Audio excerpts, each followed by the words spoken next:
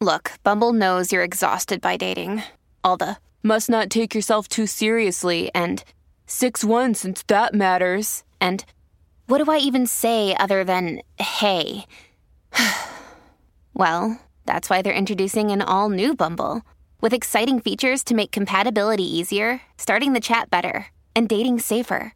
They've changed, so you don't have to. Download the new Bumble now. Ryan Reynolds here from Mint Mobile. With the price of just about everything going up during inflation, we thought we'd bring our prices down. So to help us, we brought in a reverse auctioneer, which is apparently a thing. Mint Mobile Unlimited Premium Wireless. How to get 30, 30, how to get 30, how to get 20, 20, 20, how to get 20, 20, how to get 15, 15, 15, 15, just $15 a month? Sold! Give it a try at mintmobile.com/switch. $45 up front for 3 months plus taxes and fees. Promo rate for new customers for limited time. Unlimited more than 40 gigabytes per month. Slows full terms at mintmobile.com. When you need mealtime inspiration, it's worth shopping Kroger, where you'll find over 30,000 mouth-watering choices that excite your inner foodie. And no matter what tasty choice you make, you'll enjoy our everyday low prices, plus extra ways to save, like digital coupons worth over $600 each week. You can also save up to $1 off per gallon at the pump with fuel points. More savings and more inspiring flavors make shopping Kroger worth it every time. Kroger, fresh for everyone. Fuel restrictions apply. Welcome to the New Books Network. Hello, and welcome everyone to New Books in the Indian Ocean World, a podcast channel on the New Books Network. I'm Irene Pramod, a host on this channel, and today I'll be in conversation with Dr. Miriam Looking, author of the incredible new book, Indonesians and Their Arab World, Guided Mobility Among Labor Migrants and Mecca Pilgrims, which was published by Cornell University Press in January 2021. Miriam Looking is a social anthropologist and postdoctoral fellow at the Martin Buber Society of Fellows at the Hebrew University of Jerusalem. Her doctoral research, which she completed in 2017 at the University of Freiburg, Germany, focused on the experiences of Indonesian labor migrants and Mecca pilgrims circulating in the Indian Ocean world. Miriam's publications speak to a number of issues regarding pilgrimage, Islamic morality, gendered mobility, transnational identity formation, and saint veneration. In addition to her recently published book, her work has also appeared in journals such as Transregional and National Studies of Southeast Asia, Social Sciences, and Food, Culture, and Society. Thank you, Miriam, for agreeing to join me here on the New Books Network. I thoroughly enjoyed reading your book, and I'm really excited to delve into it with you today. Yeah, thank you very much for inviting me and for giving me the opportunity to talk about the book. It's my pleasure. It might be good to perhaps start off with a brief sort of bio introduction to you as the author. So could you tell us a few words about your own personal background and what led you to become an anthropologist? Yeah, so I grew up in a small village in northern Germany, and I didn't know anything about Islam, the Arab world, or Indonesia. But after high school, I wanted to do a gap year, and I was looking for organizations. I had an interest in Asia, and I ended up on Nias Island, which is a small island off the west coast of North Sumatra, which back then was badly affected by the Indian Ocean tsunami in 2004. And it was on Nias that I got to know about anthropology. I met anthropologists there. And also in this tsunami rehabilitation and reconstruction work, I understood how important it is to have local specific knowledge of how a society works, what is important for people. You cannot just build new houses if these houses do not accommodate the needs of the people. So that's how I came to anthropology. I also traveled during that time. I spent a year in Indonesia, and I visited Java, where I met more Muslim people because Nias is a Christian island.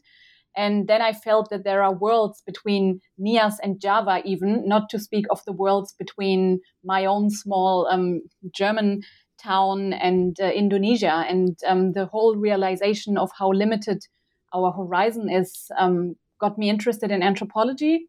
And specifically, I visited Gadjah Mada University in Yogyakarta.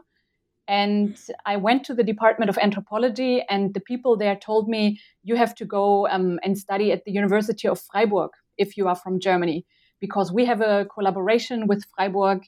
And it turned out that anthropologists from the University of Freiburg invite anthropologists from Indonesia, from Gadjah Mada University, to do research in Germany. And I found that fascinating, that there are Indonesian anthropologists who do research on our society, on the German society. And I was very curious in getting to know what are their perspectives. And I did go to study in Freiburg anthropology and Islamic studies. And I did participate in these exchanges with Gadjah Mada University, where I learned a lot from these reciprocal exchanges of perspectives. And in Islamic studies, I got to know a little bit about the Arab world. I started to study Arabic. I went myself to visit some Arab countries. I was in Syria and Morocco. And all of this led me a bit to this topic of Indonesia and the Arab world. Yeah, it's fascinating because it's also incredible to kind of see how much of fieldwork is often a combination of various accidental discoveries and encounters. So yeah, that's fascinating. And could you also tell us a bit about how you came to write this book, Indonesians in the Arab World? For instance, how did the idea develop, and why did the question of religious and transnational mobility in particular interest you? Yeah, when I was based in Freiburg, I visited Indonesia a lot for various projects. And I think it was a time over about 10 years that I was going back and forth between Indonesia and Germany. And I was very interested in Islamic cultures in Indonesia. As I said before, I didn't know a lot about Islam before I traveled to Indonesia. And when I began to study Islamic studies at the University of Freiburg and also in Syria and Morocco, I realized that when I came back to Indonesia with my knowledge in Islamic studies and also Arabic language in particular, I found a new connection with people in Indonesia. A lot of people in Indonesia were excited that I spoke Arabic, and they saw it as a uniting element that we can chit-chat a bit in Arabic, or that I could even read in the Quranic or schools the traditional pesantren in Indonesia. People would sometimes also write the local Javanese language and Arabic script. And it was interesting that I was able to read the script. So there were new points of encounter because of my knowledge of Arabic. And back then I was based in Freiburg in a Southeast Asian studies network called Grounding Area Studies and Social Practice. And my supervisor, Judith Schlehe, did research on perceptions and images of the West in Indonesia. And then we thought it would be interesting to look also at other centers and reference points among Indonesians, where the West is maybe an important reference point for modernity. The Arab world is important for Muslim identities. And because of my own knowledge that I had about Islamic studies and Arabic, it seemed very fitting that I would work on that topic. And it felt like a good entry point that I had this connection to people. And also over the years, I realized that what I found was a fascinating connection, and maybe gave me a little bit of an idea of how people can feel connected in the faith of Islam as Muslim brothers and sisters. I found that on the other hand, there was also a lot of skepticism about so-called Arabness, or as people in Indonesia would say, Arab, that they would describe someone as being Arab or being Arab-minded. And I found that in these cases, the term Arab was used in a denouncing manner, or also that there is the buzzword Arabisasi in Indonesia, the Arabization that is used in a denouncing manner of describing other people as as turning out a change of Islamic traditions in Indonesia. So this is a development that I observed over the years of visiting Indonesia. And then I thought it's interesting to look into this and to research this. Absolutely. And also something that runs throughout your book, I found, was a sort of transnational imaginary of the Arab world in the local world of the people of Indonesia themselves. And so this interplay between the transnational and the local is something that I found to be very, very interesting in the context of your own book. But before we dive straight into the book, I'd like to also ask if you could briefly take us through the historical context of this book and its findings. For instance, how do we understand the contemporary labor migration flows from Indonesia to the Persian Gulf, vis-a-vis longer histories of mobility and the spread of Islam in the Indian Ocean world? And this is something that you touch on very, very much in your book. But it'd be great, I think, for our audience if you could also sort of present the historical context that your book is sort of grounded in. Yeah, sure. Something that I didn't say, or that I maybe will also talk about a bit more later, is that how I came to this idea to compare labor migrants and Mecca pilgrims. But I'll probably say more about that later. About the historical background, the Hajj, the pilgrimage to Mecca, is one of the 5 pillars of Islam, and it's obligatory for Muslim people, for people who can physically and financially and spiritually afford to do this pilgrimage to the holy sites in Mecca and Medina. And of course, it's for people, for Muslim people all over the world, it's a lifelong goal. It's something that many people save up to and that they want to accomplish. Now, when we go back in history, Indonesia being located far away from the Arabian Peninsula, divided through the Indian Ocean, of course, given this geographic location, for many people in Indonesia, it was difficult to do the Hajj to Mecca and Medina.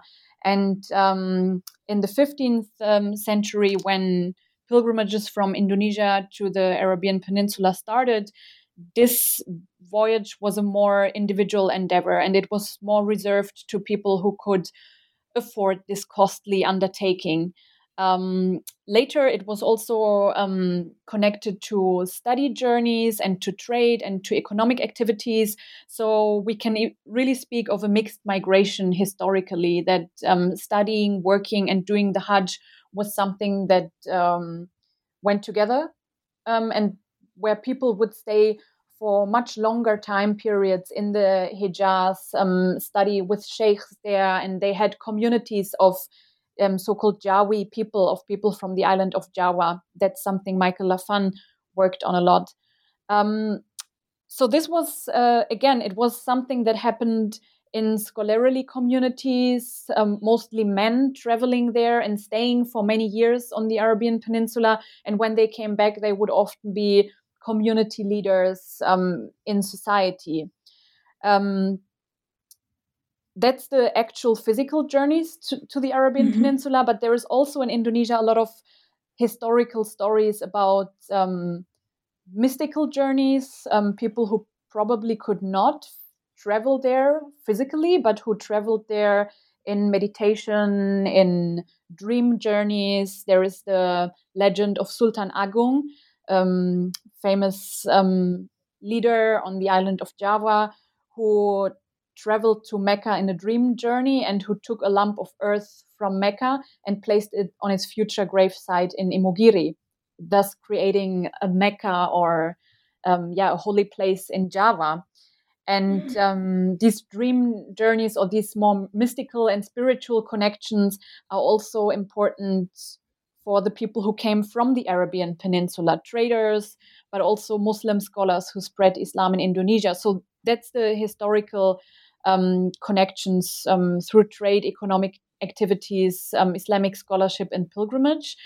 In Dutch colonial times, the travels to the Arabian Peninsula from Southeast Asia became much more structured and regulated, also with the invention of the steamship. And it's interesting that the Dutch were actually the first non-Muslim country to have a travel office in Jeddah. So this is also where we see that with the pilgrimage, there is also business, and more and more people were able to make this journey. Today, the pilgrimage to Mecca and Medina is a highly structured and vastly organized mass event where millions, I mean, if it's not the COVID pandemic, millions of people come to Mecca every year on the designated dates for the Hajj. And the Kingdom of Saudi Arabia regulates the numbers of pilgrims through pilgrimage quotas. So Indonesia, as being home to the largest Muslim population in the world, is allocated a relatively high quota in total numbers. So they make the largest national group of pilgrims every year in Mecca. And this, of course, demands a master plan of organization. And there are 10 charter flights each day over a period of a month to bring all people to Mecca to be there on the designated dates for the Hajj. And the Ministry of Religion and all the sub-departments handle this. So it's also a big bureaucratic and organizational effort. And it's quite interesting that for labor migration, there are similar structures when it comes to the organization or even the flights or even the airport. The Hajj terminal in Jakarta is outside the Hajj season, is being used for labor migrants.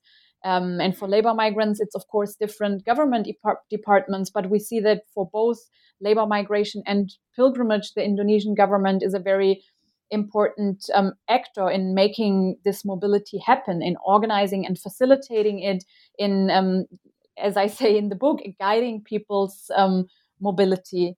So yeah, in the 21st century, both labor migration and mobility are highly structured journeys. And for the pilgrimage, this would mostly happen in guided travel groups, and labor migrants are being recruited through migrant agencies, and they are also coming together in cohorts where they are prepared together in preparation centers. But then, of course, they would later on have a more individual experience, as most of the Indonesians work as private domestic workers in private households in the Gulf. So there are differences and similarities. And in some cases, there is also a mixture between labor migration and pilgrimage. Mm-hmm. Yeah, absolutely. And this term guided mobility, I personally found it very productive to think with, and we'll come back to it in the following, in one of the next questions. But in terms of method, I really sort of appreciated and admired how you moved across 3 planes of comparison throughout the book between the urban and the rural within Indonesia, between the coastal and inland regions of the region of Indonesia, and migrants and pilgrims to Mecca in Saudi Arabia, as you sort of just laid out now as well, and the distinctions between both groups. And I wanted to ask, what did you hope this 3-way comparison would help you achieve in the book? Yeah, so in the beginning, I did not actually plan to do a comparison. My research approach was very open-minded. It was this idea of having an inductive approach, or at least semi-inductive approach, of going to the field and to understand what is important to the people. So as I said, there was this research project on images of the West in Indonesia. So I went to Indonesia and I had this idea of working on images of the Arab world. And I had different ideas of where to look for this in Quranic schools, in Islamic universities. I thought more of education in the beginning. But then it was this Hajj season, and I realized that this is the biggest movement, the biggest event of mobility that happens annually in Indonesia. And also during my own travels to Indonesia with layovers in Dubai and Abu Dhabi, I realized that, wow, labor migrants and Mecca pilgrims actually sometimes sit next to each other on the plane. But then the two fields, labor migration and pilgrimage, seem to be so different. Pilgrimage is a spiritual experience. It's also a source of social status or social prestige in Indonesia, whereas labor migration is something that happens for people who search for higher or better income, who maybe do not have perspectives back in their home in Indonesia, and they are willing to go abroad to search for higher incomes. So in a way, labor migration and Mecca pilgrimage present two contrasts in these ambivalent Indonesian engagements with the Arab world, where for the Mecca pilgrimage, the Arab world is, of course, the Holy Land, and it's this lifelong goal of going to Mecca, and it's home to the holy sites. Whereas in the context of labor migration, there is actually often a rather negative image of the Arab world being drawn in Indonesian public in the media coverage, where we can read a lot about exploitation and abuse of migrant women, and in protests of human rights NGOs or labor migrant NGOs, there would actually often be this demonization of Arab countries, or the idea that there is evil and exploitation there, and human rights abuse. So I thought it's interesting to look at these two contrasting experiences with the Arab world, even though later I also realized that they are not always so contrasting. That's maybe only the first impression. And then also during my research, it was very interesting that when I started my research in Central Java, and I said what I'm interested in is how people look at the Arab world, a lot of Javanese people said, "Oh, you should go to Mecca Island." Sorry, you should go to Madura. So that was probably. So they said you should go to Madura Island, and that I said Mecca now is maybe also because people say sometimes Madura is one of the islands of one of the terraces. It's one of the terraces of Mecca in Indonesia. Also, Aceh is described as a terrace of Mecca. And those are bynames for more conservative areas in Indonesia. But also, as we see, often bynames for regions that are more coastal and that have this historical coastal connection to the Arab world.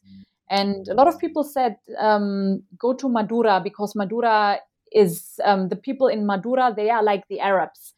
And then I realized that this term Arab among Indonesians can also be a term that is used to describe people in one's own country. And I was very, very curious about this. And then I did go to Madura, and I came up with this comparison also between Central Java and Madura, to understand that to think about the Arab world is, on the one hand, to think about transnational mobility and transnational or transregional connections between Southeast Asia and the Arabian Peninsula. But on the other hand, it's also the Arab world in Indonesia, and how this term or this idea of something Arab is imagined within Indonesia.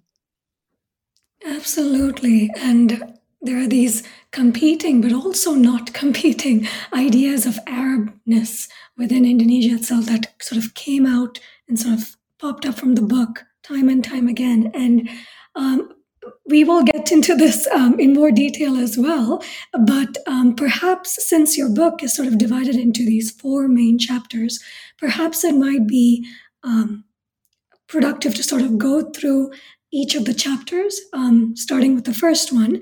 And so if I had to do that, so the first chapter of your book, it traces the making of a transnational Arab imaginary, as you just told us, in Indonesian Islam and the Arabization of Indonesian society itself. And I was intrigued by how local Indonesians grappled with what it meant to be Muslim alongside what it meant to be Arab, vis-a-vis the authentic Arabness of the Middle East. And so I wanted to ask, how do Indonesians straddle these multiple Islams and multiple ideas of Arabness, even as they travel to and from the Arab world itself? Yeah, so the first chapter draws a lot on the historical, the work of historians like Michael Lafan, Eric Taliakoso, Mona Abaza, Chiara Formici, who all have shown that the Indonesian engagement with the Arab world is really multifarious, and the Arab world is also an imaginatory construct in Indonesia, where I mentioned the Muslim saints before, the Muslim saints who brought Islam to Java. It is assumed that these Muslim saints have a diverse cultural and ethnic background, and some of them came probably from the Arabian Peninsula, probably from Persia and China. But then in everyday rhetoric in Indonesia, they are still often referred to as Arab saints.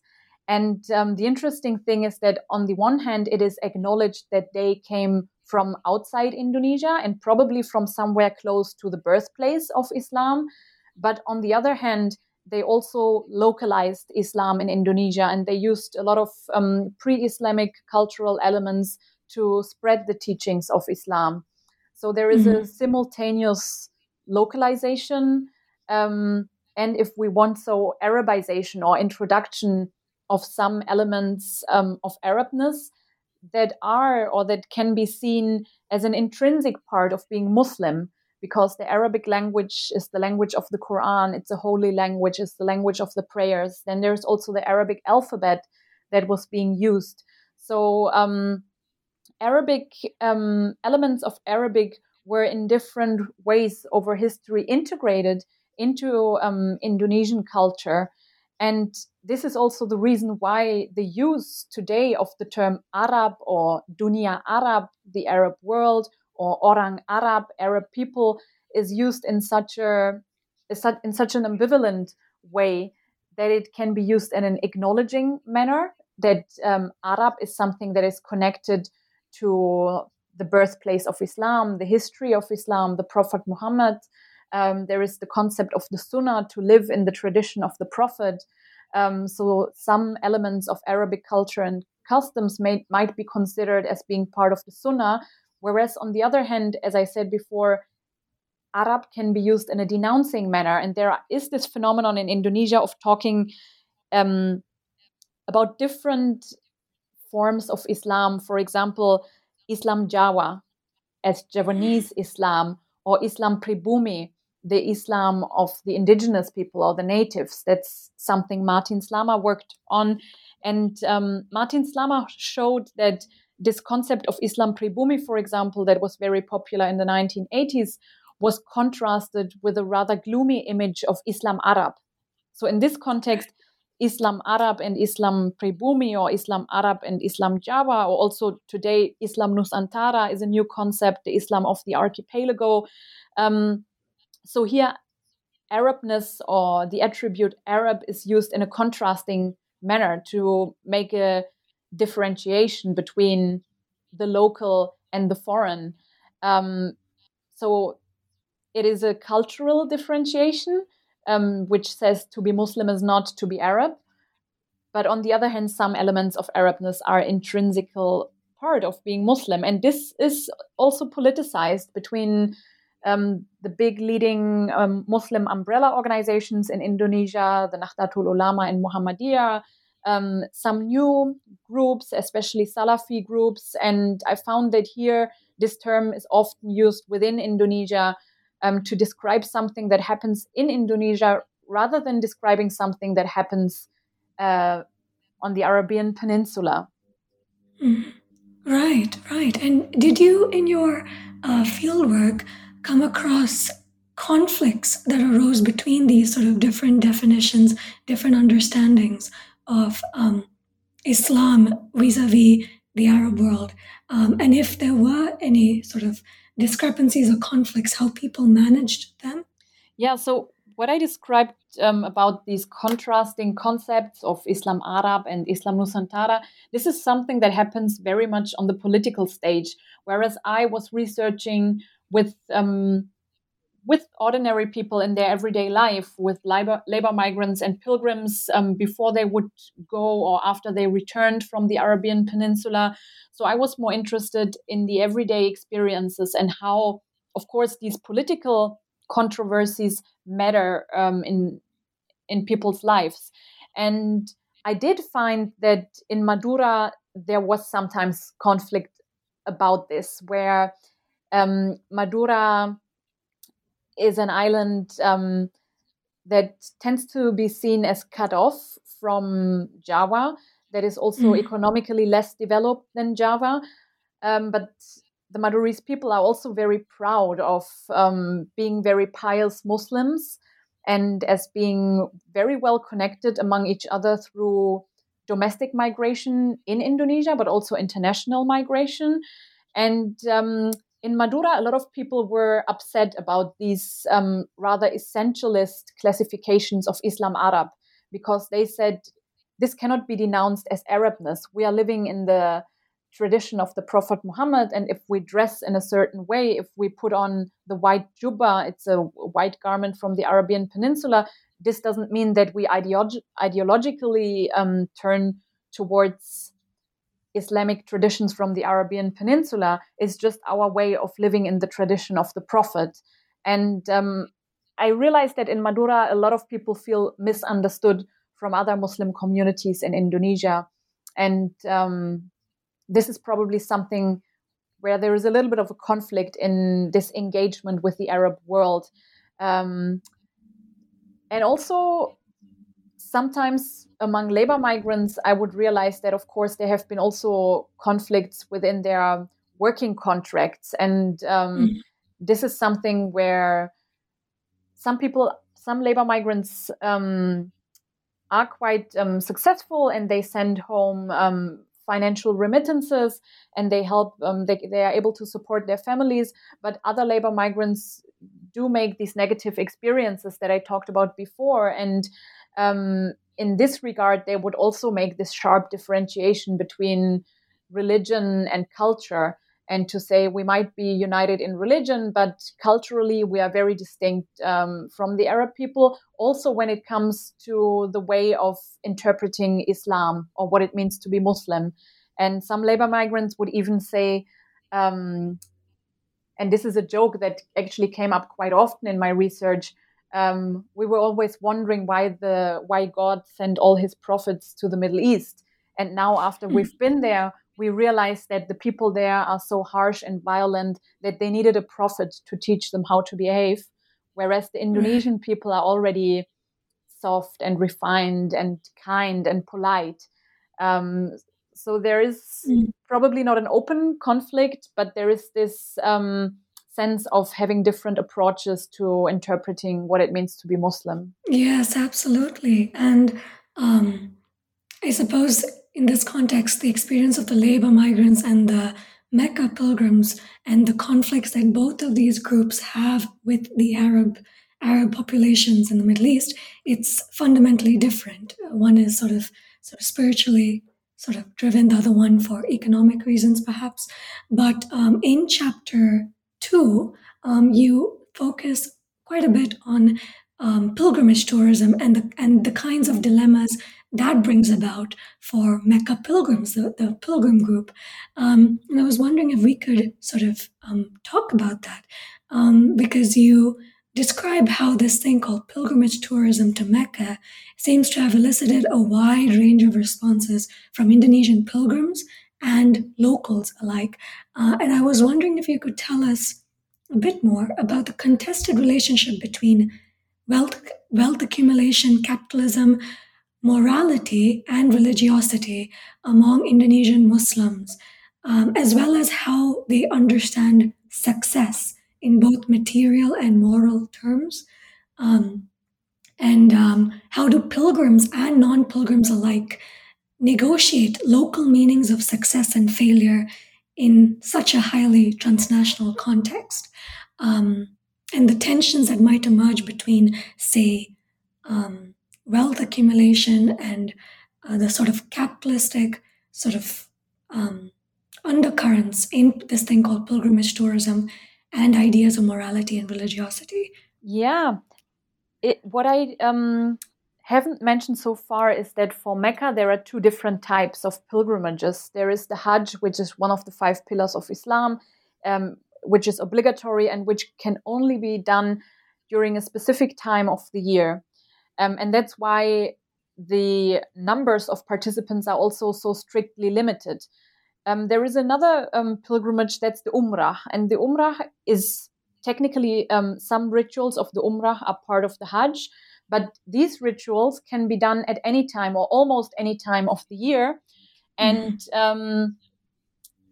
travel agencies probably realize that this is a big market potential, or also people in Indonesia were disappointed that they still have to wait many years until they can do the Hajj, because the waiting lists are so long, that they were inquiring about possibilities to do this so-called small pilgrimage, the Umrah. So in some regions in Indonesia, the waiting lists are up to 30 years. For example, in Madura, where people are very pious. And of course, thinking that one has to wait 30 years until the departure to the Hajj, it's understandable that some people are afraid that they won't make it to Mecca at all, especially older people. And because of that, there is a boom in Umrah pilgrimages and a general boom in religious tourism in Indonesia. And the difference is that the Hajj would be mainly administered by the government, while the Umrah is the business of private travel agencies. And I talked to a lot of travel agents, and they said that this is really a booming business, and that it is, this was before the pandemic, of course, that it is increasing every year. And the interesting thing is that a lot of the travel agents found that being a travel agent in a travel agency for religious tourism and enabling people to go to Mecca is a pious deed, that this is also can be considered as a religious act, because they support people in traveling to Mecca. So a lot of them were also very pious and practicing Muslims, and they had traveled to Mecca themselves several times often, and they were underlining that this spiritual experience is so extraordinary that they want to make it accessible for more people.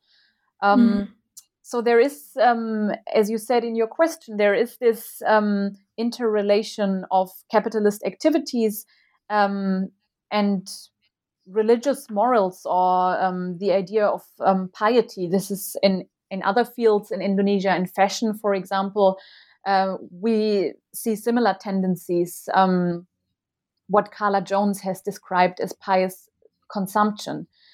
And you mentioned the term success. So I found that it's quite interesting that in this field of this booming pilgrimage business, but quite interestingly also in labor migration, success is a buzzword, that there are ideas of a spiritual success, like a spiritual fulfillment, but also economic success as part of leading a pious life, like a pious or a morally good economic success. And for the Hajj pilgrims, there is also the concept of becoming a Haji Mabrur, which literally means that the Hajj is accepted by God, but it can be translated as becoming a virtuous Hajj returnee, where the people who have been to Mecca return as better Muslims, as people who have a morally improved behavior and who become more pious. And then again, these interesting similarities with the labor migrants, where the labor migrants are also expected as being maintaining their moral integrity, especially because of these reports about abuse and exploitation that labor migrant agencies would often preach to the migrant women, that they should maintain moral values, that they should stick to politeness and to modesty, to go through this experience and not to get into trouble while being there. Like this idea that abuse and exploitation can happen because of a personal moral failure, where these issues are not seen as a structural problem, but rather as an individualized failure, claiming that if one keeps this piety and morality, then the migration will be successful and there won't be any problems. Right, right. And so ideas of success and failure, they are sort of crucial, would you say, to these people's experiences of mobility and of worship, really? And would you say that ideas of success and failure are in some ways intertwined in the case of the pilgrims? Yeah, definitely. I was surprised that I hardly encountered any stories about failure. But it is also in another way that every success story could be the story of a failure of someone else who is, for example, a non-pilgrim. Like when we talk about mobility, it's also to talk about immobility. Some people who will not go on the Hajj and who will stay home. So this is not openly described as failure, but on the other hand, the emphasis of success suggests that for other people there is not this success. So it marks this distinction of Hajj returnees who return with a higher social status and the ones who did not accomplish the Hajj. Right, right. Yeah. And it is interesting to hear that experiences of failure were a lot less salient in your fieldwork than ideas of success were. That is quite interesting. If you had to shift gear a little bit to move to chapter 3, and we did touch upon this quite a bit at the start of our interview, but in chapter 3, you talk about the heterogeneity of competing Islamic traditions, or different Islamic traditions rather, in Indonesia, and their often ambivalent relationship to ideas of Arabness in the Middle East as well as within itself. A question that I had was what you call the Arab other abroad, whether ideas of this Arab other and how it was imagined, did these change as people sort of traveled to the Arab world and came back? Were ideas of Arabness situated locally, did these change as people from Indonesia traveled and then came back? Because in the case of the labor migrants, citizenship isn't, sort of permanent residency or citizenship isn't viable, right? So when people return, do local ideas of Arabness change? Yes, that was a question that I had, which I wanted to ask. Yeah, that's a very interesting question. It is quite interesting to see that, especially in the context of labor migration, in the return context or the home context of labor migrants, there seems to be not so much change. And this is something that also other researchers of labor migration have found, that whereas the experiences of labor migrants are often very intimate and, of course, different from pilgrims who travel in travel units and who go to the holy sites to pray, labor migrants live in private households. They really get to know Arab people.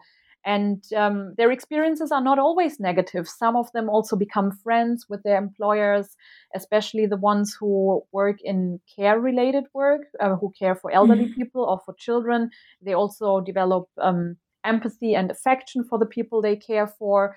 And in these cases, the women I talked to, they did have a very fine-grained knowledge of Arab culture and customs, and they would tell me about wedding parties in Arab society and how people there choose their wife and husband and what they see as the differences between Indonesia and the Arab world. So they are in a way also anthropologists, or they are experts on cultural differences. But then again, in their families, they would not talk about it a lot. And several women also told me that they lost their Arabic skills because they don't speak any Arabic anymore once they returned.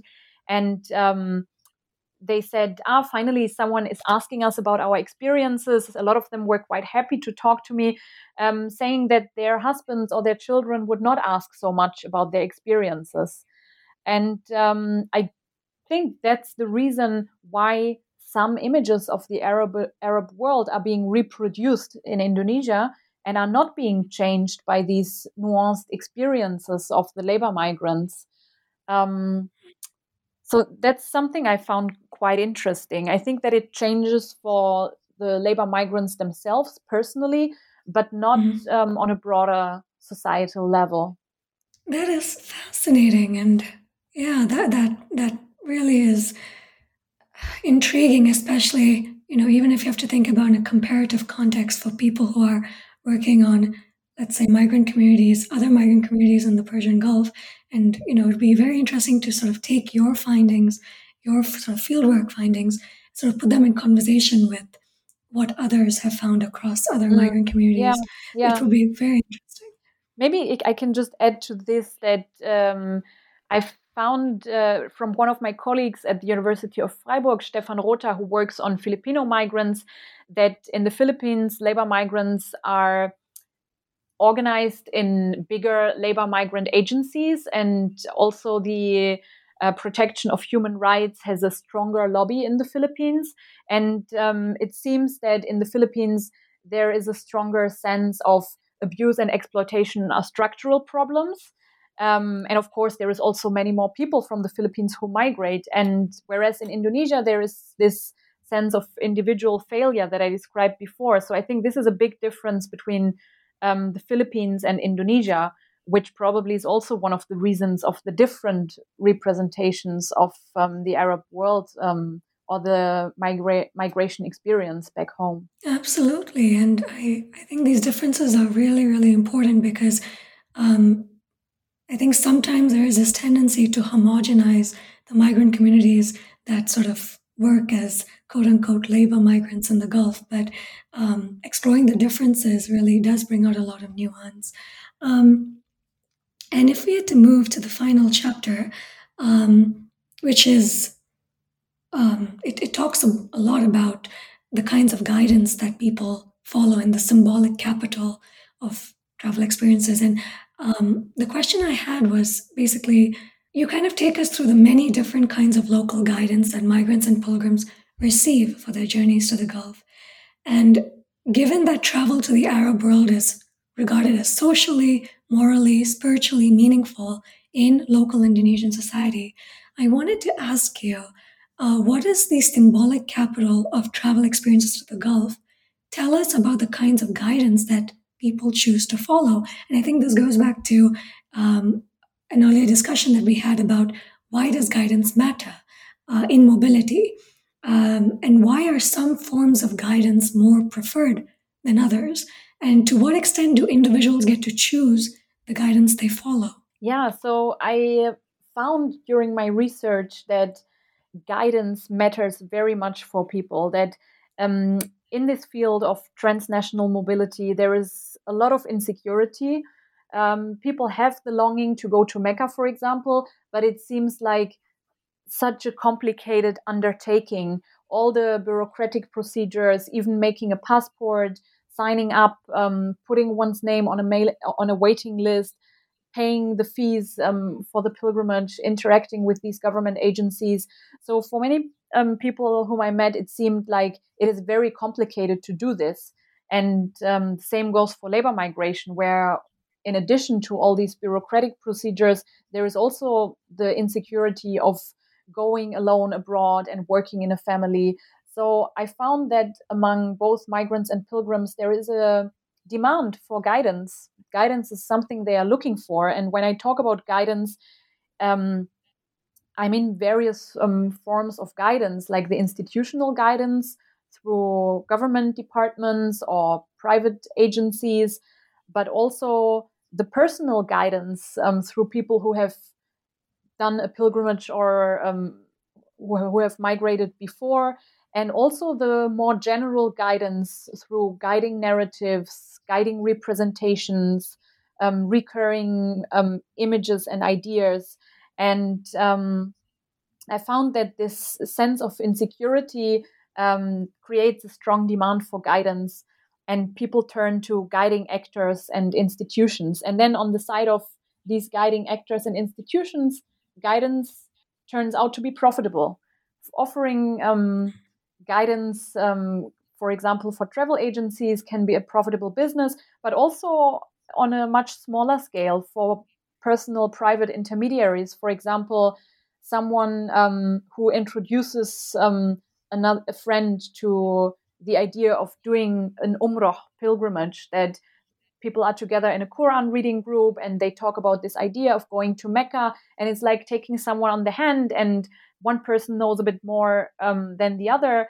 And sometimes it's very blurry if someone is a friend or an intermediary, and where intermediaries also become business men and women. Sometimes travel agencies would give people who bring another person along a certain discount, for example. And then people are being included in this business, and also in labor migration. For example, in one village, an older woman told me that she never wanted to be an agent in labor migration, but that she was a teacher in a local school, and some women who had graduated from the school, they didn't really find work, and they didn't see good perspectives in the village, and they were asking her if she knows anything of possibilities for labor migration. And then she was asking around in her family, and then there was actually someone who went on labor migration. Then she connected people. Then later the same people asked her if she has a bank account and if they could use her bank account to transfer remittances, because they didn't have a bank account. And slowly she became this labor migrant agent, which, as she said, was not her intention. But in the end, she became, and then people would also give her, would acknowledge her services through financial gifts. So it's not always a clear fee, or it's not always a specific percentage of to what extent intermediaries profit from giving guidance. It's an interrelated process of people who demand guidance and others who give guidance. And in some cases, this is more institutionalized, and in others, it can be really informal. And in terms of capital, I mean, there is this financial capital. There is also the social capital of networks and connections between people, and the symbolic capital of having accomplished the Hajj. And by the way, also a lot of labor migrants do accomplish the Hajj, even though their mobility is labeled as labor migration. A lot of them, while they are working on the Arabian Peninsula, they do accomplish the Hajj. And what I found striking is that not everyone has the same access to this symbolic capital of the Hajj, even though labor migrants might have done the Hajj, because they didn't do it through the official government channels, and they didn't do it with an Indonesian travel unit, and they didn't have a return celebration when they came back, because they did it while they were living and working there. It's not the same effect in society.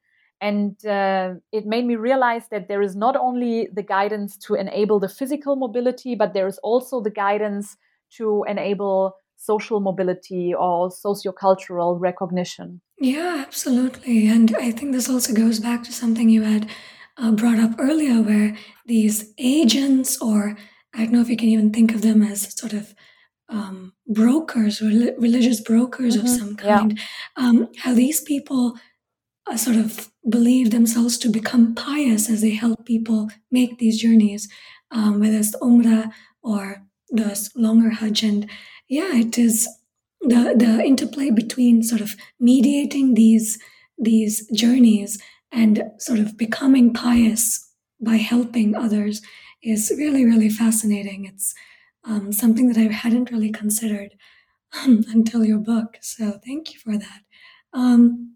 And we're slowly approaching the end of our interview. But before we end, there are just two final questions I'd like to ask you.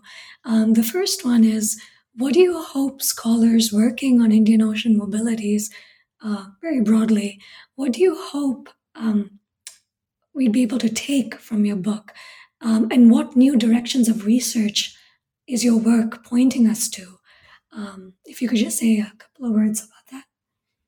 Yeah, I think with this whole topic of mobility, there have been different approaches of studying mobility. And in recent years, there has been also an emphasis on fixity and on immobility, or on bounded mobility and control, and a lot of scholars have recognized that mobility is not, by far, not always free floating, but on the contrary, it's often strictly controlled and not accessible for everyone. But what I found in this example of labor migration and pilgrimage in Indonesia and the overall engagement with the Arab world is that there is something in between free floating mobility and control or fixity or immobility.